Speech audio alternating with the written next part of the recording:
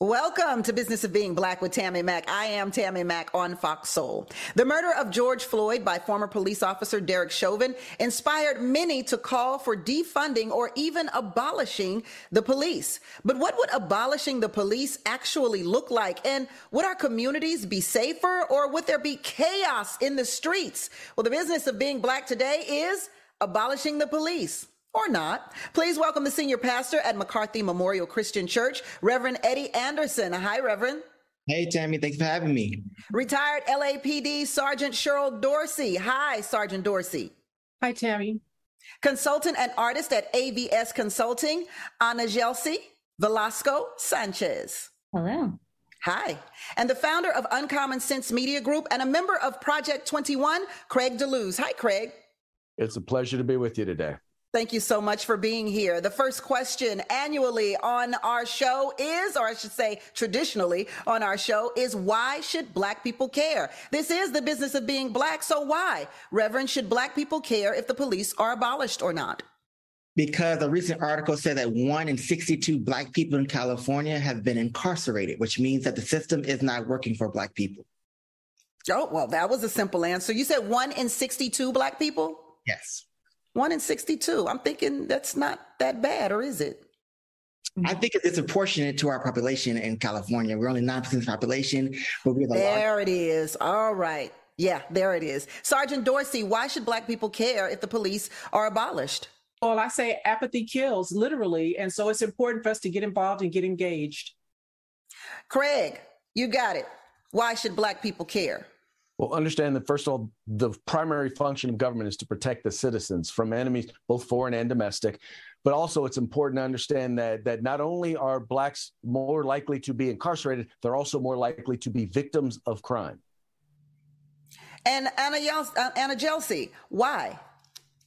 Well, because I'm in agreement with what everybody has said, but I'll also add that whether you are Black or you are mentally disabled, or you have physical disabilities, you are Latino, Indigenous, you are more likely to be harmed, if not lose your life, at the hands of law enforcement. We should all care. So I want to go back over this question just a teeny bit, because I hear you all saying why Black people should care, but I'm wondering, does that mean you are for or against abolishing the police? Because I didn't hear that in any of the answers. Sergeant Dorsey. Well, absolutely. I'm against abolishing police, obviously. I mean, I spent 20 years of my life being just that. But there's a certain segment of society, I believe, that would certainly like to see there be fewer police officers or no police officers. And if you have that sort of a system, what replaces it? And so while certain officers cut up in Black and brown communities and they comport themselves very differently, in white communities, there's a process on every police department to deal with police misconduct. And so that's what needs to be addressed. Ana Gelsi. I'm absolutely for abolishment of all law enforcement and for the closing of all prisons. Wow. Craig? I am not for the removal of police. Let's be honest, as I said in my opening, African Americans tend to be the greatest victims of crimes, which means that removing the police means that there are going to be fewer opportunities for them to be able to be protected. I'm not saying that there's not some challenges or not some concerns or things that need to be addressed, but getting rid of the police department is saying that, I have a headache, so maybe I should cut off my head. Oh, Reverend Anderson. I'm absolutely for abolishing the police and replacing it with something different. We need to reimagine public safety. When we hit the streets in 2020 with Black Lives Matter, we said defund the police and invest in the community, and abolishing the police and creating something new is exactly how you do that. So then if there were no police, would crime in Black communities rise? Would that happen, Craig? Oh, well, we've already seen it. Major cities throughout the country, following the George Floyd riots, they defunded or significantly reduced the funding for their police. They additionally, in many cases, went about taking laws that were serious crimes or were felonies, decriminalizing them, and then releasing convicted felons out onto the streets. And we've seen an astronomical increase in crime in those areas. not just violent crime, murders, as well as property crime, thefts. And I'm sure we've all seen the videos of people just riding into stores or walking into stores and walking out with handfuls of clothing and other items. The fact is that if there are no consequences for violating the law, then you're going to have a segment of the population. It's a small segment, but you're going to have a segment of the population who is going to then victimize the rest of the population. A lot of people, civilians say there is no punishment for police, and that poses a problem too. But I guess we don't have to get into that right now. Sergeant Dorsey, would there be more crimes if there were no police? I absolutely believe that crime would go up. I mean, crime is already going up. The statistics show that in Atlanta recently, homicides were up 50%. In Minneapolis, 89%. Carjacking in Minneapolis was up by 301%. And so we know that there are bad doers out there who will prey on vulnerable populations of the community. And so we have to have a system in place to deal with that if and when it happens. And with regards to officers being held accountable, that needs to happen too. And there's a process and a procedure to ensure that that happens. But again, if we don't get involved and get engaged, a closed mouth doesn't get fed. So if you are saying, Craig and Sergeant Dorsey, you're saying that that crime is going up. It is going up. So if it is going up, then how do we reconcile that? We have police now. They have not been limited, but crime is still going up. Well, no, actually, you've seen in major cities across the country, you have seen significant cuts in police budgets. You have seen literally a defunding of law enforcement. And then you've seen an increase in crime so significant that in some of those cities, like Los Angeles and like in Minneapolis, they're now calling to increase or put back the funding that goes into law enforcement. The other thing that you're starting to see is this movement that is called, quote unquote, smart on crime. Where the goal is to try and decrease the number of African Americans who are being arrested by redefining crimes, taking things that were crimes, making them minor crimes, and then releasing people from prison. And yet we're seeing that in 70% of the cases, these folks are recommitting, or they're committing crimes once again. You've seen instance after instance of individuals who've been arrested and released the same day with no bail, committed a second crime, been arrested, released. Once again, no bail, no consequences. This is what happens when you do not have law and order. When there are no consequences for breaking the law, you have people breaking the law. Reverend Anderson, jump in here. So I want to just say, when we say abolish the police, people start getting this image of the purge, as if like people can run around and start breaking glasses and killing people all crazy. Abolition is a process, right? When Frederick Douglass and Sojourner Truth and Harriet Tubman did abolition of the slavery system, they rebuilt it with something new. And so when we say abolish the police, we're saying reimagine what public safety can look like in our city and in our streets. Words have meaning, Reverend. And abolish means to get rid of. Abolish means to get rid of, absolutely. So we're going to get rid of the police department as it stands now and create something new and put it in its place. Look at any police scorecard. LAPD police scorecard 34%. How about we create something new before we abolish what is currently in place? You have to remove it, right? So put a hiring freeze, fire all police in New York and in Newark, New Jersey, and then rehire them and figure out who do we need to be here. Recreate a system of health, of care and mental care for those who are disabled on the streets. Give our young people jobs. I know right here at my church, we just don't talk about defunding the police. We actually take care of our community. So we have 20 gang members that come to our church every single Tuesday and Thursday. We give them life skills, we give them job training things, and they don't commit crime. I had a gang member say to me the other day in class, Pastor, I wouldn't go rob somebody, but because you brought me in and you invested in me, I decided not to rob them. And I got a job at a warehouse, and now I'm working a job. So we know what's. I'm not against it. I'm not against any of that, but there's a certain segment of the population who are simply going to who are going to take advantage of others, right? Who, if you, once again, decriminalize the crime, if there is no consequences, they're going to continue to commit crimes. And my big concern for the Black community is that if you look at the data and the statistics,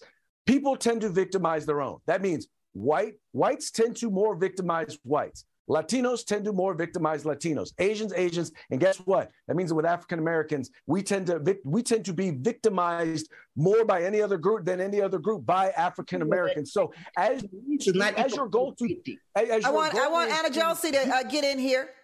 Well, anyway, my point being is that we have to be just as concerned about Black crime victims as we do about Blacks who are being arrested for committing crimes. Anna Jelsey? Thank you. So I think there are actually a few points that have been made, and I'm going to try and as succinctly as possible address them.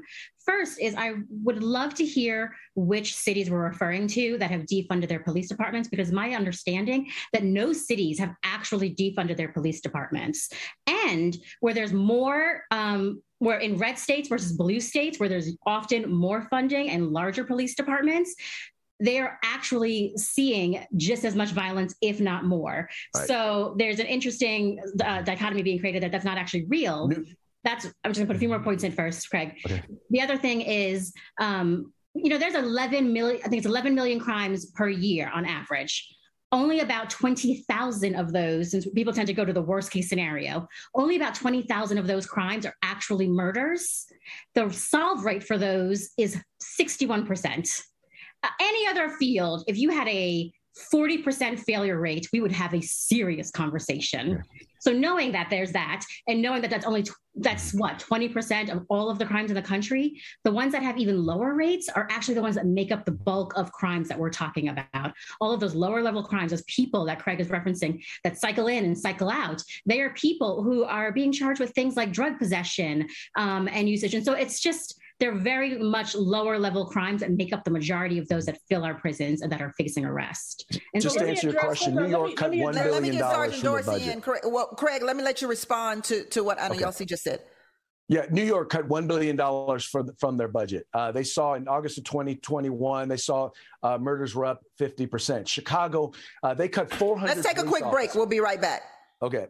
Welcome back to Business of Being Black with Tammy Mack. I am Tammy Mack, and the business of being Black today is abolishing the police. Now, before we left, Anna Jelsey says that the numbers are hyperbole when it comes to crime because of defunding the police. She even goes as far to say that no state has defunded the police, whereas Craig says New York has. Talk about it. Well, exactly. So you've got New York City has basically cut $1 billion from its police funds. They've seen a 130% increase in shootings. Murders are even up 50%. The city of Chicago, while the mayor said she didn't support the idea of defunding the police, they cut over 400 officers. 400 positions were cut, and they've seen 87 shootings and an increase in carjackings are up like 135%. Los Angeles, California cut $150 million from their budget. In 2020 alone, they recorded over 300 homicides. It was up 25% from the year before, and it's up again in 2021. Milwaukee cut 60 positions, as well as their budget for the following year was to cut another 120. I mean, I could go on and on and on, but these are all major cities that have all defunded the police, and all of them have seen a significant increase in violent crime. And not just violent crime, but crime in general. Sergeant Dorsey, he's talking about your city, LA, but can we actually equate these crimes to defunding the police's budgets, or could it be the pandemic and the place that we are in America financially? Could that be the cause of the rise in crime? It's hard to say exactly what, is responsible for the rise in crime. I can tell you this, I know to be true, having spent 20 years in an LAPD uniform working patrol, is that when officers are reprimanded or when they get butthurt about a particular situation, they will be slow to respond to radio calls. Crimes may not be handled the way that normally they would be because officers are rebelling. We've heard the term blue flu. Police officers in patrol can make a police captain and ultimately a police chief look really bad. But while we're talking about numbers, let's understand what that really translates to in terms of consequences and how it affects people day to day. Here on the LAPD, when our budget was cut, resources and specialized units that were in place to combat certain crimes ended. And never in the history of the Los Angeles Police Department could you not walk into a police station lobby. That's over. Police department lobbies were closed no longer being available and accessible. If you have a victim who's out and needs to duck in someplace real quick for some safety or consult with a police officer, that can't happen. Recruitment is down in LAPD, particularly as it relates to Black folks. And I'm very sensitive to that. I even had a conversation with my police chief, Mike Moore, about what it would look like to get more people who look like me on this department if he had an appetite to do that. And that's a whole nother conversation. And so access, resources, services are affected when you start pulling money out of police budgets, and it affects Black and brown folks disproportionately. White folks in the good parts of town, north of the Santa Monica Freeway, everybody understands what I say. North of the Santa Monica Freeway is a different LAPD than south of the Santa Monica Freeway. Those kinds of needs and resources are not left wanting the same way it is in South Central when you start talking about defunding. And then, of course, there was the regret that came with that. And so then monies went right back. And what they did with it, we don't know. Interesting. I have to say, the LAPD is trying to recruit African-American and minority police officers. I have a radio show in Los Angeles, and they advertise heavily on my radio show. And Chief Michael Moore has come onto the station to recruit African-Americans. So they're trying to do something, Sergeant Dorsey, something. Well, listen, you know, Mike Moore is a politician, and he's a savvy police chief. He and I grew up on the department together. I came on in 1980. He came on about 7 months after me in the first part of 1981. And so he knows what to say. But for real, they don't have an appetite to get people on the department like me. When I came on LAPD in 1980, they hired numerous Blacks and females because of a consent decree, because they were forced to. And so just like LAPD was able to figure out how to get Black folks on in 1980 and 85, going forward, they could do that now if they wanted to. Blacks make up 9% of the LAPD. It's predominantly Hispanic and white right now. And so while Michael Moore might come on your station and say all the right stuff, I'm here to tell you, for real, he doesn't have an appetite to do that. They are still asking Black folks how many bubbles are in a bar of soap. I have young people come to me all the time who are in that process, have been trying to get on LAPD, some for years, without any real success. So that perhaps this could be even more of a reason to abolish the police. Although I must say, Los Angeles, you mentioned 9% of African Americans are on the police force at LAPD, but there are only 9% of African Americans in Los Angeles with an 11 million population. Reverend Anderson? Yes, I mean, I think the part of the problem with the police department that I have, I'm a reverend. So Michael Moore, when he first got put in as chief of police, he had a meeting with the clergy. We said, you know, your badge represents trauma of a Black community. Can you admit that your badge represents trauma and give a statement? You know what Michael Moore told us? He said, can you write the statement for me?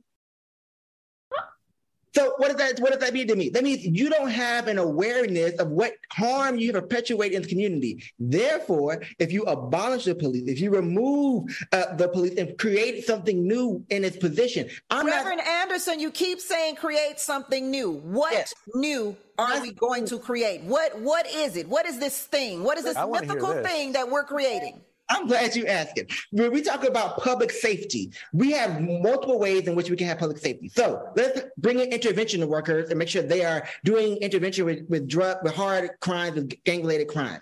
Let's put in trauma centers into our communities that actually take care of folks. Let's make sure our mental health care workers are going out with people when people homelessness. But if somebody just robbed my house, Reverend Anderson, who am I going to call? Absolutely. So we can create a emergency response. Call a social worker. That's who you're going to call. And responding. We've seen this in Oakland, right? Emergency response team that Sister Cat has created in Oakland, right? With that, they do an emergency response team that they come. If you get something that's going on in your community, if you need an emergency response, we send out a tactical team. I'm not saying we don't need people who know how to use guns and be in the community. Yes, we can create a tactical team. If there's a violent crime, people can shoot, and by all means, I don't want your grandma responding to that crime. But we can have a new public safety that is trained and understands trauma, understands care, understands how to make that work. Right now, the system as it stands, when you say blue lives matter, when you say people, there's a code of silence in the police department. If a department has saturated its usefulness, then I say restart the whole thing and create something new. And so let me just ask him, Tammy, real quick. Yeah. So when you bring in these intervention workers and these mental health workers, when they start cutting up, when they start violating whatever policy they may or may not have, how do you deal with that? Because I'm not saying we couldn't do that in addition to, but you certainly can't do it instead of. Right. Well, exactly. And that's the point is that defunding the police, a lot of these things that he's talking about are good ideas and things that need to be addressed. But a lot of that comes through training or retraining officers or making it a part of the training that they get as they come through. But Craig, you cannot retrain the heart. You cannot retrain the heart or the intentions of a person. Absolutely. Well, now here's the thing. You're going to get people to push back when you come across with the assumption that your goal, or in this case, you're talking about law enforcement, that they are evil, that is their goal to do harm to Black folks. And I think that is just an injustice. But Black folks can have that assumption in the community. Black people can have that assumption. And they're going to have their lead. But here's my point. Come on now, we're talking about Black people. Anybody who is sent to enforce the law, let me clarify. They're going to have that assumption if the leaders in their community are telling them that that's the case. And that's a big part of the problem. That is not true, Craig, and you know it's not true. Telling them this. Craig, that is not true. No one's telling Black people that police are not good for them. Black people are and have been for decades, for centuries. Black people have feared the police for personal reasons and their own experiences, not because someone has told them that. Let me add to that, Tammy, because listen, for example, there are, in sheer numbers, there are more unarmed whites who are shot by police than Blacks. Yet you never see it reported in the media whenever a white person is shot by the police. You only see it when it's a Black person shot by the police. That's not true. That's not true, because I've reported personally on many instances. I literally monitor the news and law enforcement and firearm related issues. That's what I do for a living. And I can tell you right now, that is wholly the truth. That is not but true. What you're not understanding here, though, Craig, is first of all, that's at a much lower rate. And also, not much lower. Also, when we talk about Black people and their experience, I'm not just talking about police officers murdering Black people. I'm talking about how Black people are treated by police. And that is an experience that white people don't share with Black people. There is a reason why when a police officer is driving behind you as a Black person, you freeze up. There is a reason why there is video of a young little Black boy who runs and hides behind a car when he sees a police officer coming. The little Black boy ain't watching no news.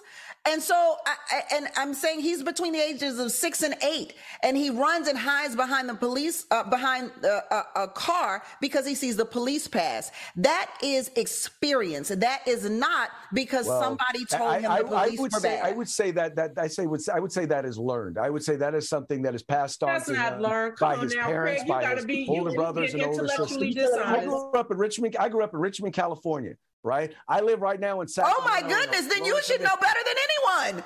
But what I am telling you right now, Craig? What I'm telling you is that is not my experience. Okay, so that's not your experience, but that doesn't mean there are many people for whom that is not their experience. I thought the program was about, we don't all see things the same. We don't all have the same experiences. So acting like and communicating like there's only one Black experience is not exactly consistent with that. But when there's a disconnect between anecdotes. Let's be honest. Let's hold that thought. Let's hold that thought.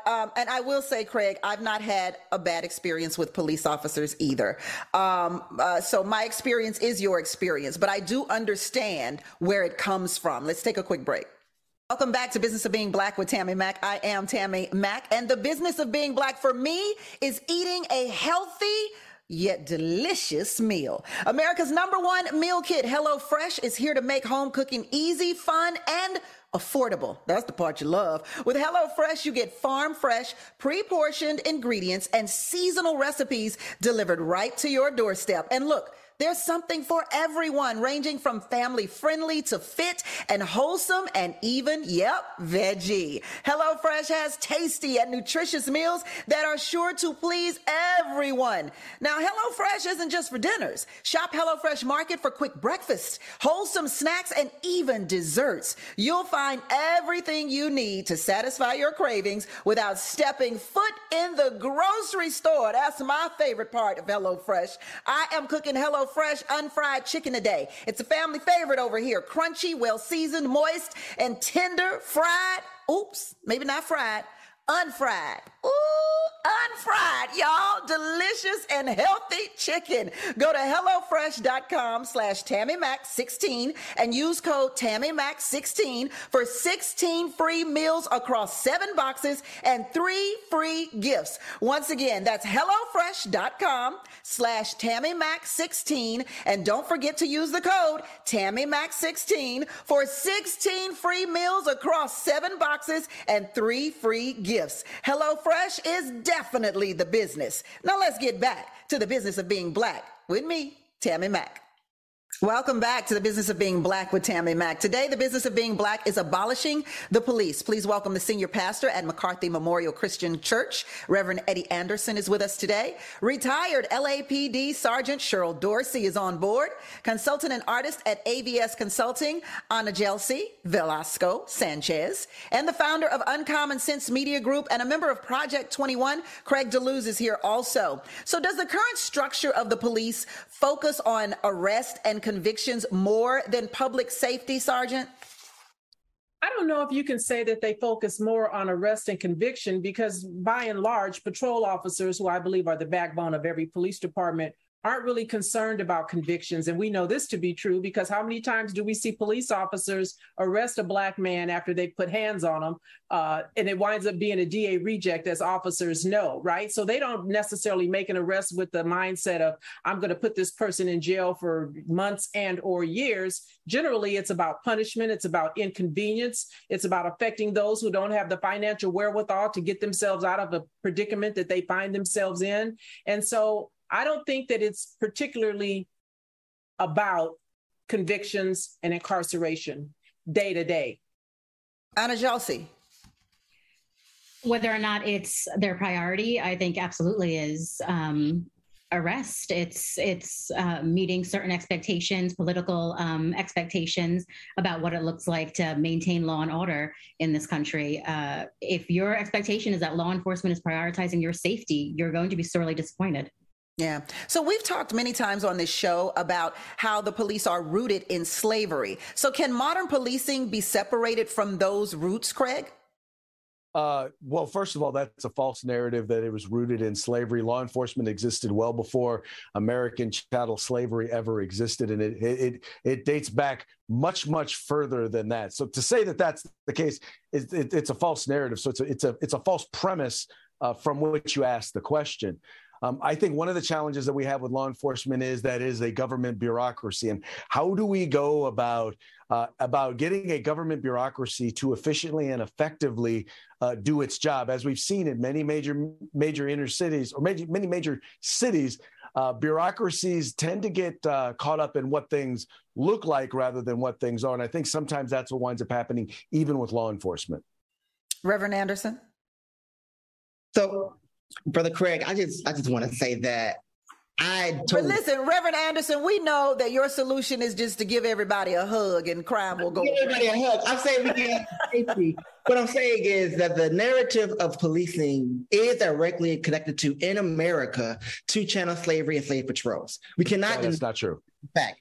That's not true. That's not fact. Absolutely true. Don't say it's fact because it's not. When I said, sorry.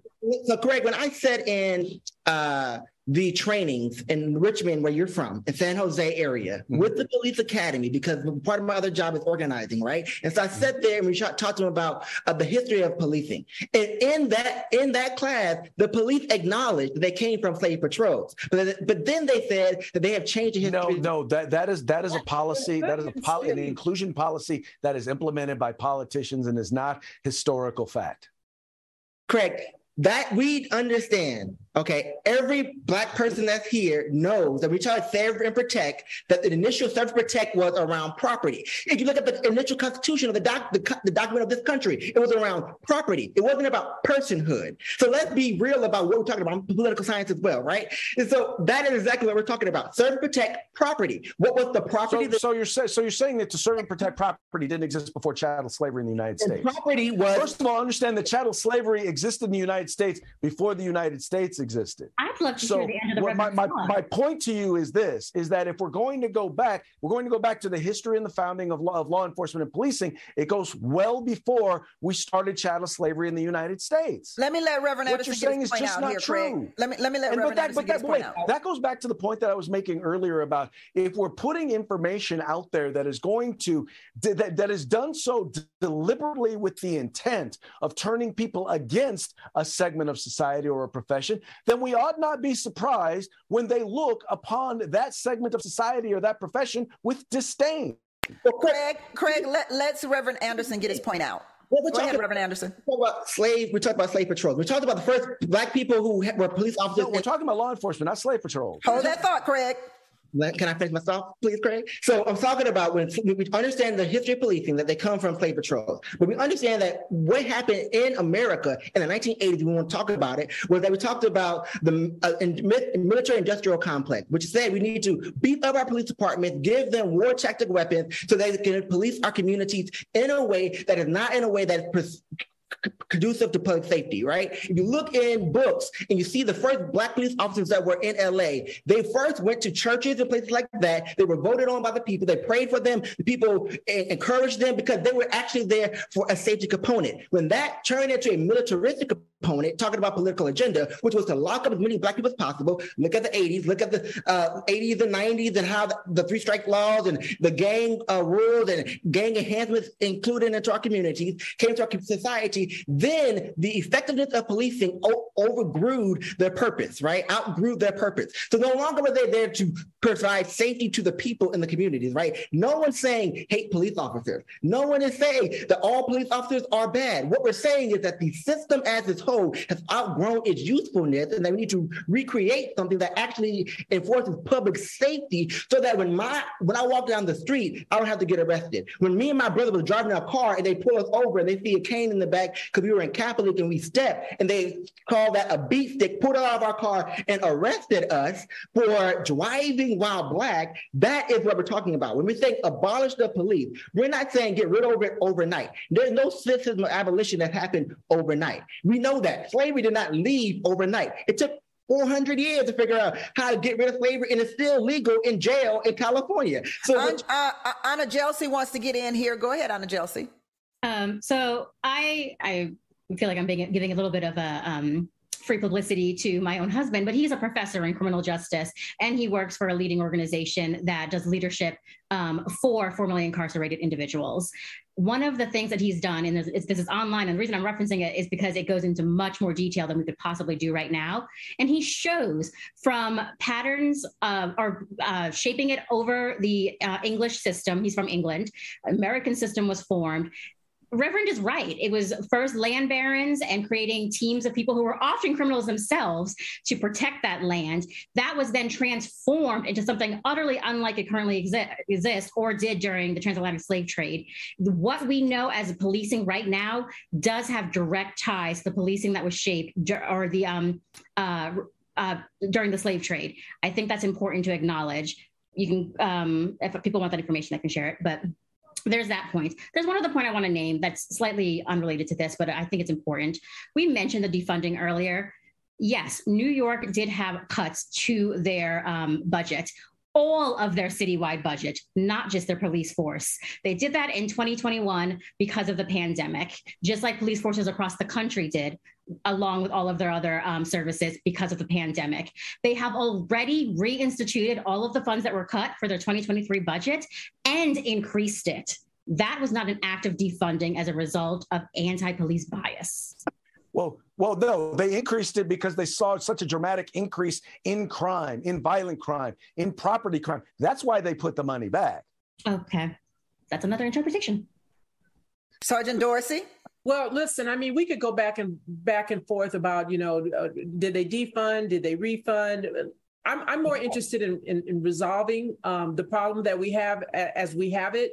I'm about resolution. I'm a realist. And while, all of what has been talked about here would be helpful, and as I said, in addition to what needs to really happen, what could change this yesterday is if the system that we have cause the officers to be held accountable when they violate their own policies and procedures. And part of that would be getting rid of qualified immunity. That's that thing that shelters errant police officers. If officers were decertified in terms of not being able to leave one department and go to another, not be given that gift of resignation when they use deadly force as a first resort rather than a last resort, and take the life of someone, resign, and then move on to another agency and live to offend again. And so let's spend a little bit of time talking about what might fix this problem, because it's not one thing that's going to fix it. It's going to be multifaceted, and it's not going to happen overnight because it wasn't broken overnight. Well, so then let me ask you this, Sergeant Dorsey. What impact have measures like the body cameras and sensitivity training had on improving? None. None. We just continue to see more of it. And that's why I'm a proponent for holding officers accountable. Understand that every police chief serves at the pleasure of an elected official. Elected officials understand one thing and one thing only, and that's votes. And so if we don't make our voices heard, if we don't go when there's an opportunity like right now as we get ready for a midterm election, we have a sheriff in Alex Villanueva who has within his LA County Sheriff's Department 17 internal gang members. These are deputies who go out and get tattoos to commemorate beatings and murders of folks in certain areas. And Alex Villanueva, in my estimation, is probably an executioner or a Viking. I've been wanting someone to ask him to pull up his pants leg so we could see if he has a skull tattooed on his calf. When you have someone like that at the head of an organization, someone who grew up on that organization, who refuses to hold what he calls an inquisition to root out those bad folks, we need to make sure that we're asking the right questions to get rid of somebody like an Alex Villanueva and put someone who values the lives of Black folks. So, Craig, Sergeant Dorsey, we know her position and she doesn't want the police abolished, but she certainly has shared with us today a lot of internal issues that she's found within the police department. So is there some sort of reasoning or reckoning here? Oh, most definitely. We do need to look at addressing some of these issues and rooting out the bad apples. And I think in many cases, you go to any police department, they'll tell you, yes, there are bad apples, people that need to be addressed. There's also a lot of ambiguity in terms of policy. Are there bad apples, Craig, or is it a bad system? No, I'd say more there are bad apples. I know a number of folks in law enforcement. I tend to work with them, whether it comes to understanding use of force training, the sort of training and policies that they have to implement. And oftentimes what winds up happening is there's an ambiguity in the policy. So oftentimes what we need to do is we need to take a look at what are these policies that are in place? How are this training taking place? One of the things people got to understand is the police academy, a huge chunk of it is about getting home alive, just get home alive. And I believe that in some cases, this could cause a traumatic effect that would cause some law enforcement officers to overreact in some situations. I'm saying we need to take a look at how we train officers. We need to look at ongoing training of officers, that we don't just train them in the academy and hope that they get it right when they stay out on the street. Okay, we're going to take a quick break right here. Craig, we'll take a quick break right here. Okay. I still believe you cannot train the heart and you cannot train intentions. Let's take a quick break. Come right back on Business of Being Black with Tammy Mack. Yeah. Welcome back to Business of Being Black with Tammy Mack. I am Tammy Mack, and the business of being Black today is abolishing the police, or not. Anna Jelsi, instead of putting billions of dollars into policing, would that money be better used by addressing poverty and income equality? Absolutely. It'd be better used by addressing many of the gaps in services that we have in our country. I mean, our policing is a $115 billion project in the United States. Our CDC, about $10 About 10. Our EPA, about 10. Paltry sums compared to what we put into policing in this country. The same goes for any safety nets or services that are meant to protect people from the situations that put you in a position where crime feels like the only option. So should we maybe exchange the police with military? We already are, if we're being honest. Many police across this country, not only in major cities, but in small towns, are equipped with military-grade equipment. They have grenade launchers. They have tanks. They have military gear to wear. We have already militarized our law enforcement. Reverend Anderson, what do you say to that?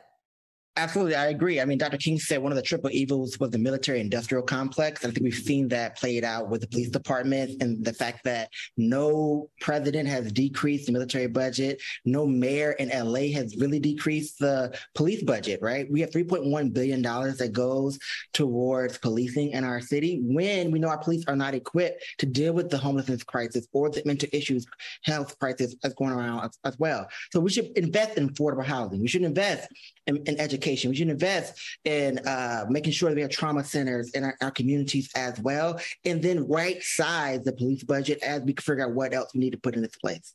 You have talked about your church and clergymen that you've partnered with to invest in our community. So tell us about some of your projects and what you're working on, Pastor. Absolutely. So we have a program called Project Jubilee that invests in 18 to 24-year-olds who live in high violence crime neighborhoods. We do a life skills course. We give them trauma information as well as job training as well. We have a ceasefire that meets here every single Wednesday night at our church with members from the community to talk about the violence in our communities and how we can interrupt that with violence interrupters, come and talk about that to our neighbors as well.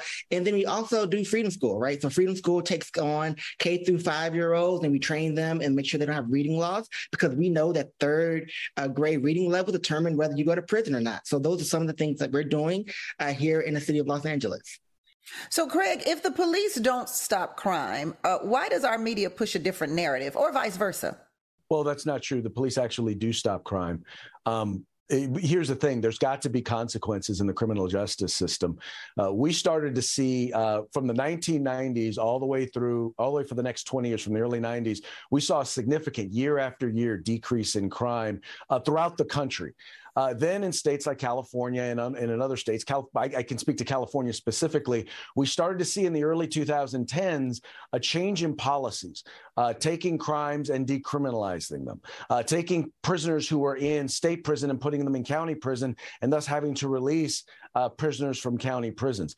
As we went through that process, and then we started to work on no bail, what we started to then see around the mid-2010s was an increase in crime. And we've seen a steady increase, in particular, in violent crime in the state of California. Now, they want to blame it on guns, but gun laws have gotten only stricter during that time. The one thing that did not get as strict, the one thing that did get looser was our criminal justice, was our laws and whether or not we decided we were going to punish criminals. So I think law enforcement is not the issue when it comes to solving crime. It's making sure that committing crime has consequences. So do you think the media plays the good guy or bad guy when it comes to police? Oh, they definitely play the bad guy. They look for opportunities to make law enforcement look bad because that's what sells. That's what the politicians are telling them. They come in with a narrative and they look for stories and promote stories that promote that narrative.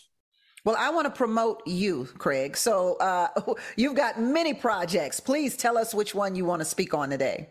Well, today, the one I'd in particular like to speak on is a new project we're going to be launching here in the next couple of weeks. It's called the New Underground Railroad.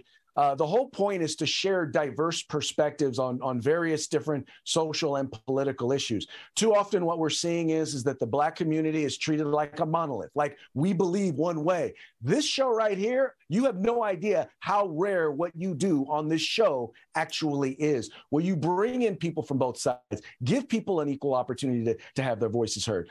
But anyway, this is a project that I'm working on with Project 21, which is a group out of Washington, D.C. that once again promotes alternative perspectives in the Black community on political and social issues, as well as with 2A News, which is a news website that promotes Second Amendment related news as well as other political news. Thank you for that. And I appreciate the compliment on the show. My producers do a very good job at making that happen. And we'll continue to show different perspectives of the Black side of the world. And we look forward to your project as well.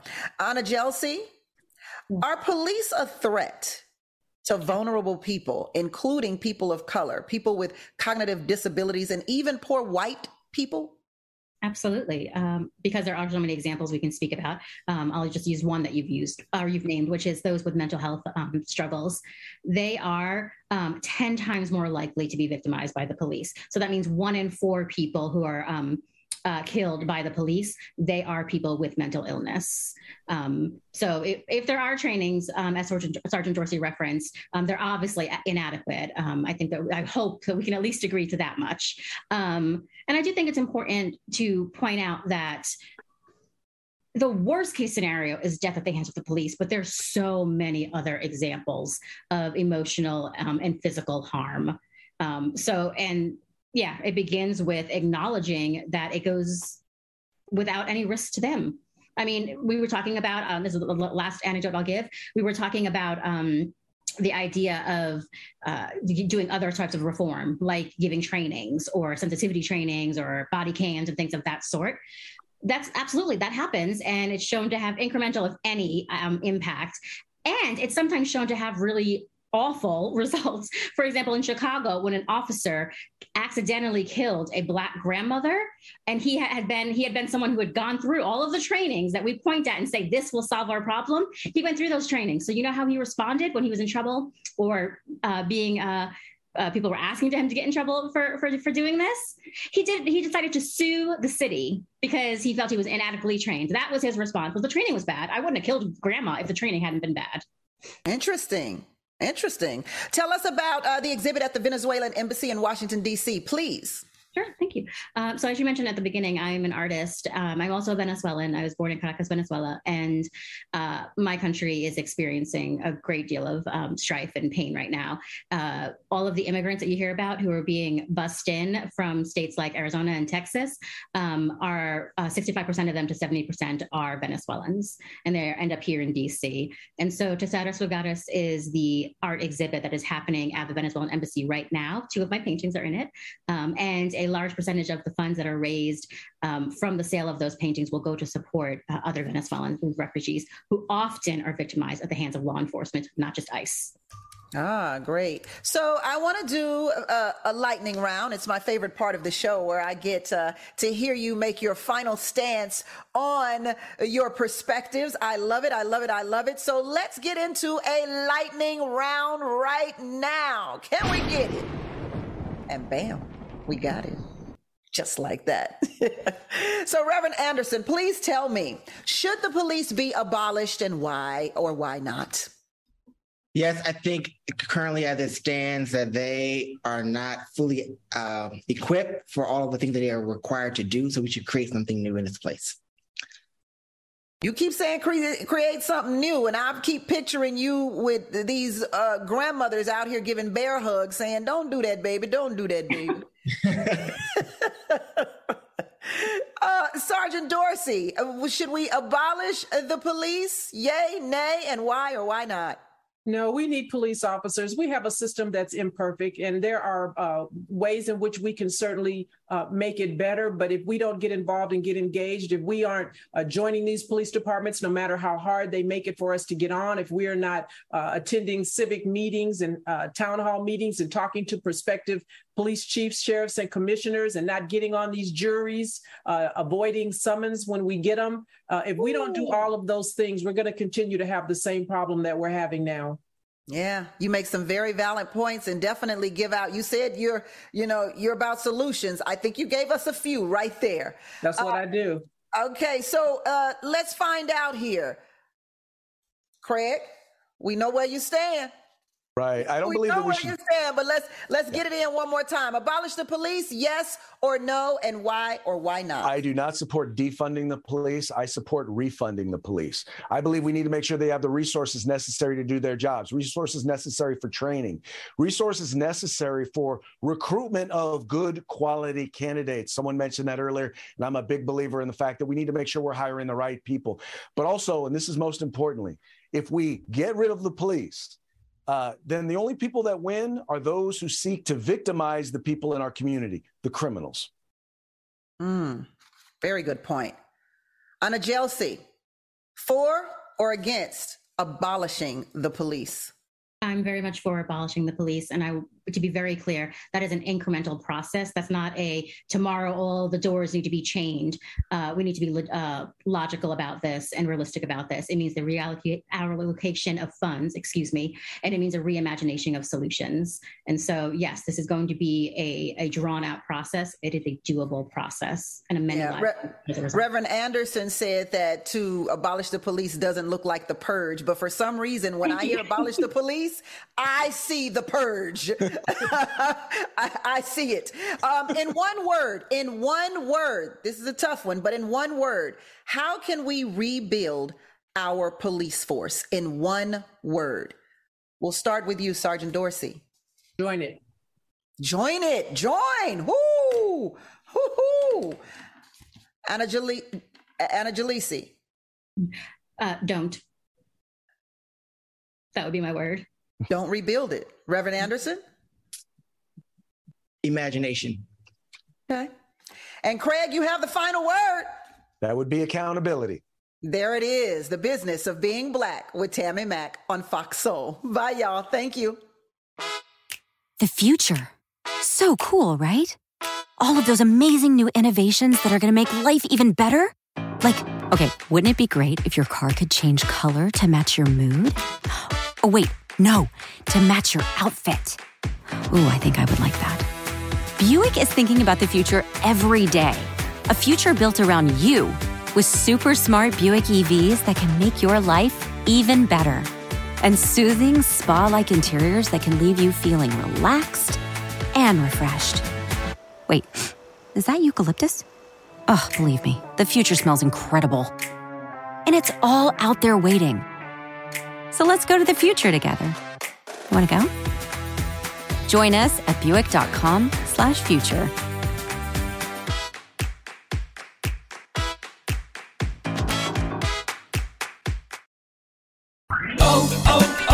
O'Reilly. Stay cool this summer with AC Pro and O'Reilly Auto Parts. Right now, get a $15 O'Reilly Auto Parts gift card after mail-in rebate with the purchase of select AC Pro ready-to-use refrigerant products that include a hose and gauge. Beat the heat before you hit the road with AC Pro at your local O'Reilly Auto Parts store. O'Reilly Auto Parts.